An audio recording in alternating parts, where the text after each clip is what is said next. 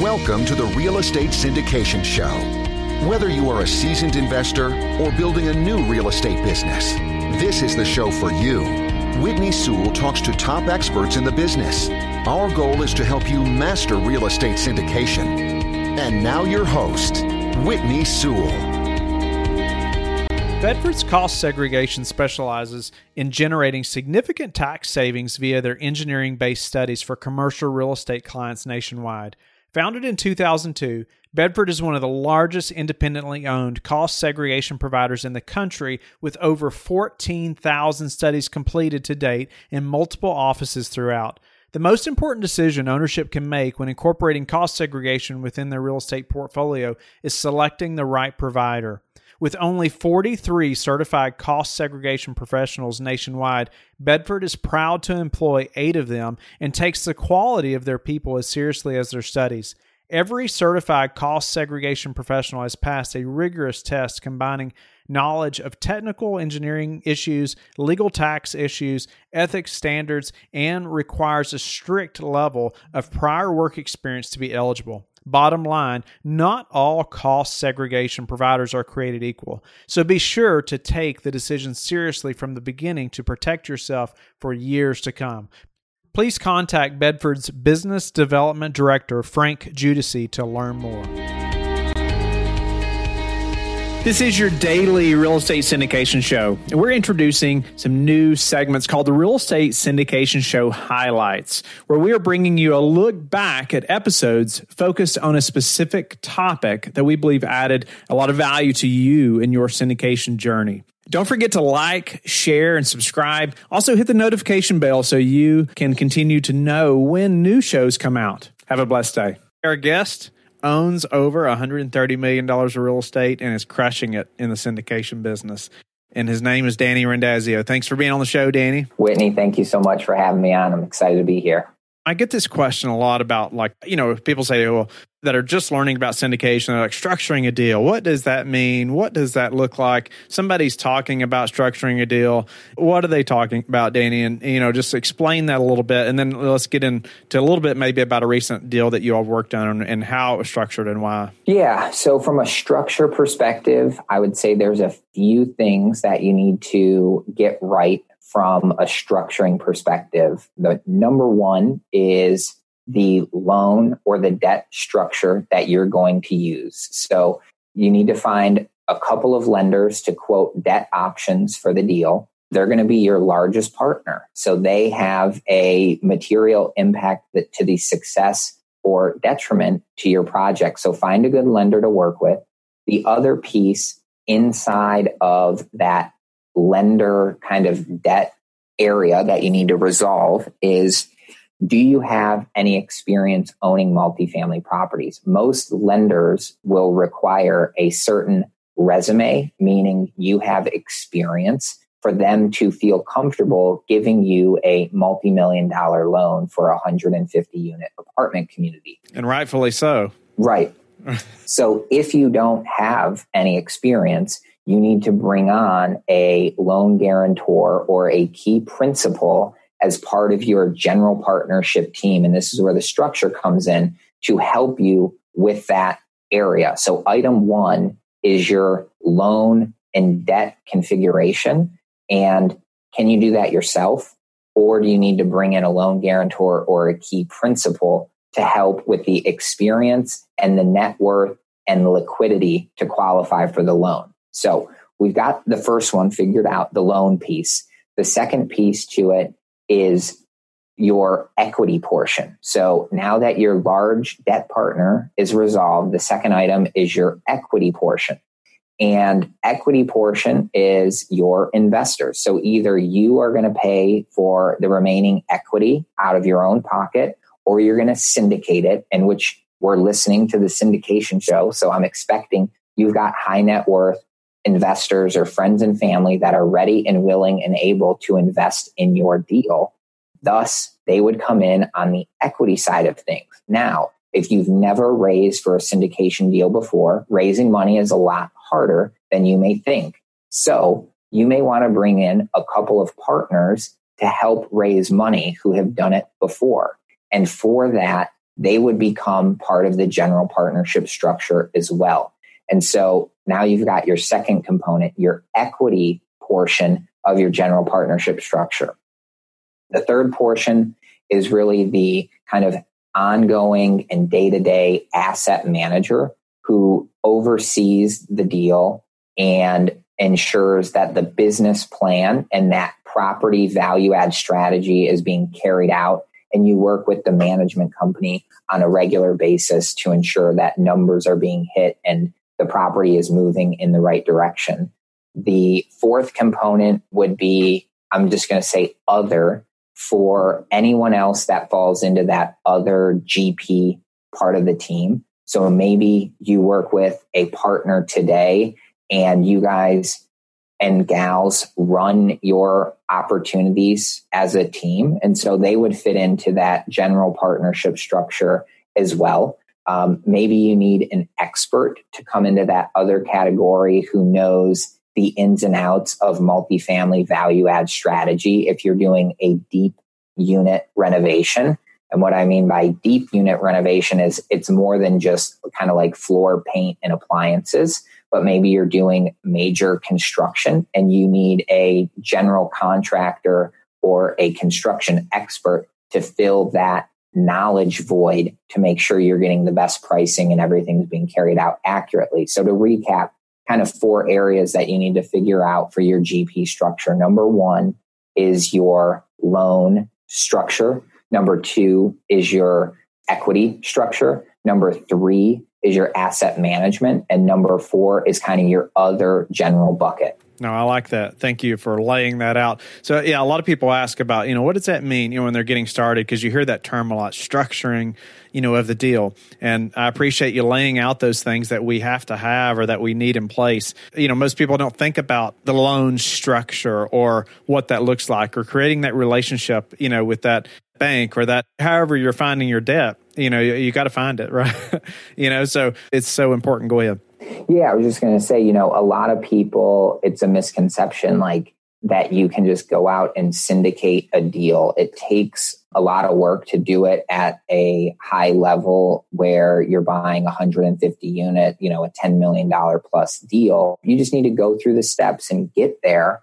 And so if you're new and you want to do really large apartment deals, I think the best way to start out is to invest as a limited partner to learn the ins and outs, gain some of that resume building experience to say that you're an owner of a property. Yes, you have experience owning multifamily. And then that kind of builds the story that you can work with the lenders on to kind of qualify for the deals and know the ins and outs of investor relations and everything it takes to be a professional and at the very top of the syndication game.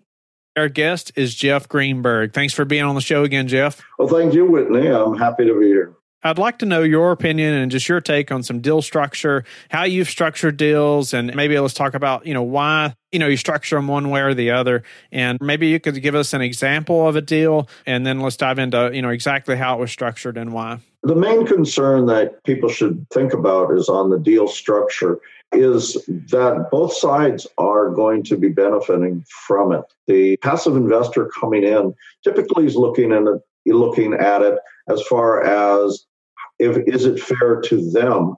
But I feel it's extremely important that they also look to make sure that the sponsor is going to be making some money as well if they're doing a good job. When we look at a structure, we want the investor to be protected on the downside if the numbers don't come in. And the sponsor should be protected also on the upside that they gain benefits from great performance.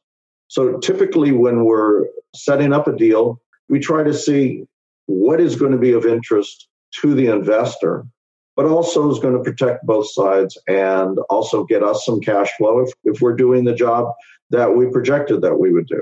And that's important. A lot of people want to look at what it is that is in it for themselves.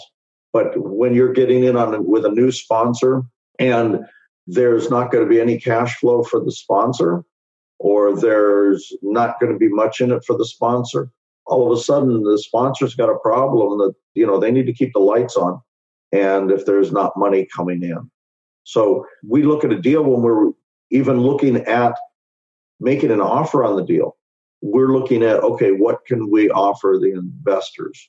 And what kind of structure is going to allow that? And the preferred return is typically the main thing that will make sure that the investors are comfortable, that they'll get a return prior to the sponsor getting any money. Now, let me go over a few of the pieces where a sponsor makes their money. And typically, the sponsor will get an acquisition fee.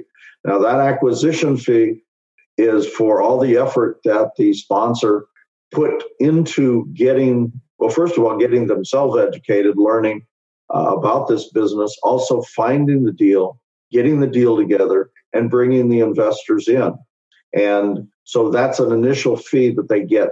And that could be anywhere from 1% to even 5%, say on a smaller deal, of the purchase price.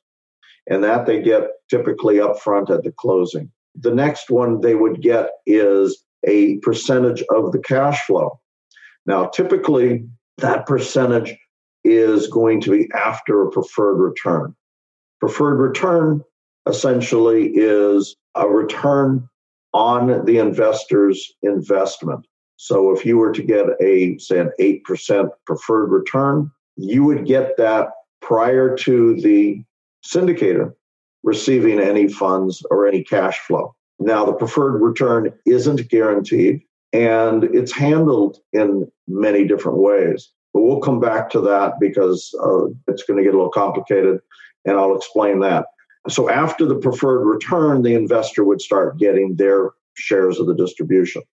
Then the third one typically is the profit at sale. And that profit at sale comes after the investors get all of their investment back, and then the profit is split. And that split could be anywhere from 80 to the investors, 20 to the sponsor. It could be a 70-30 to the investors, 70 to the investors, 30 to the sponsor. It could be, 60-40. The only time I've seen it typically at 50-50 is in development deals where there's a lot more work involved for the sponsor. Those may be 50-50. Okay, so that's typically your split at the end. Oh, with the one other fee, which really is an ongoing fee, would be the asset management fee. And that could be typically anywhere from 1% to 3% of the revenue goes to the person that basically is on the sponsor's team, but is the middleman between the property manager and the team, the sponsor's team. So you've got that person that is working for the next 5 to 10 years as that intermediary and working with the property management. Some of the newer people come in and think, okay, I'm going to hire a professional property management, and then I can go back to sleep and do whatever.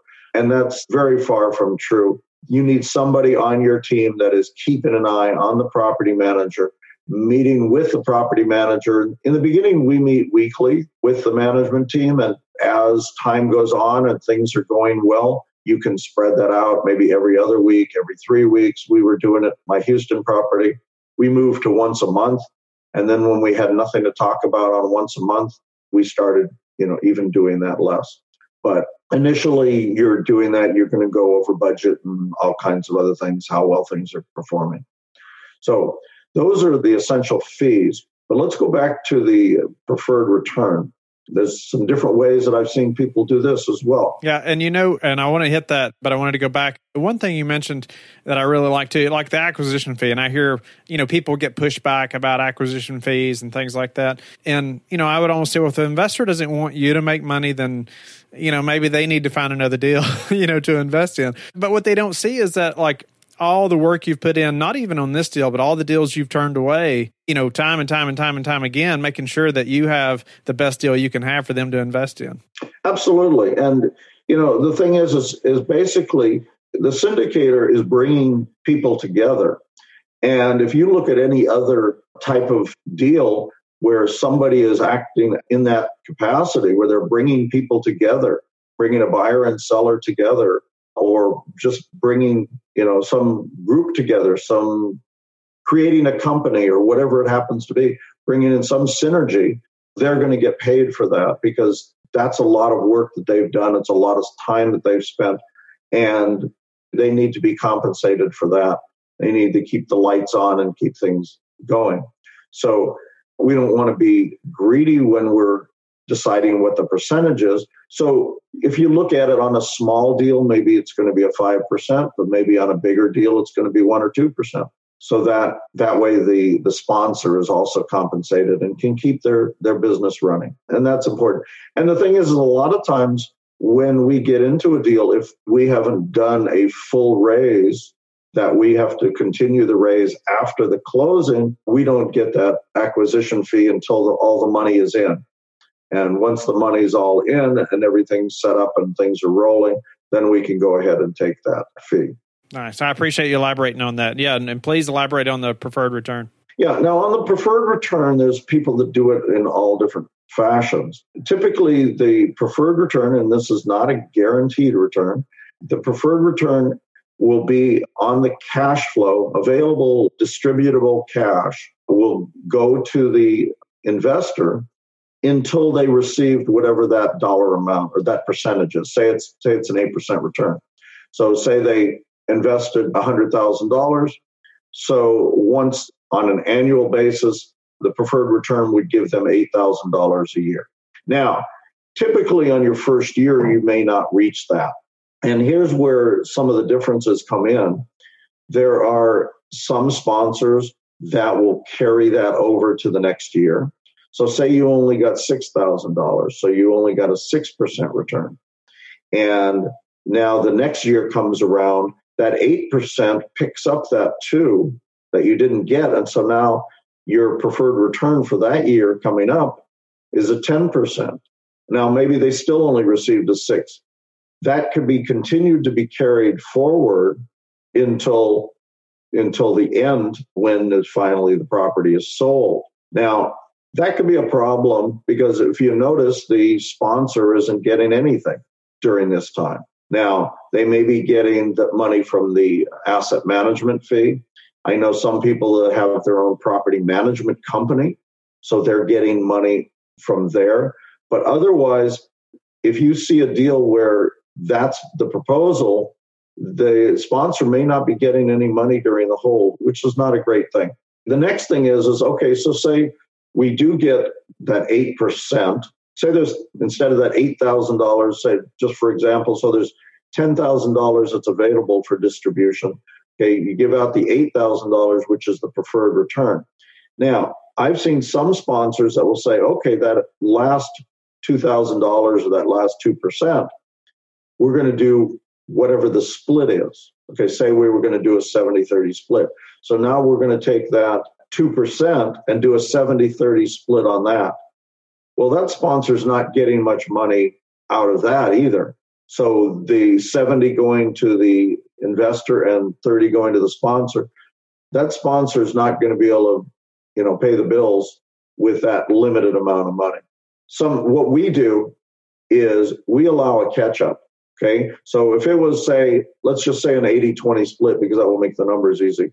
So now the sponsor's gotten their 8%, they've gotten their $8,000, and there's $2,000 more. Well, we're going to take that as the sponsor because that's our catch-up. That's our 80-20 split.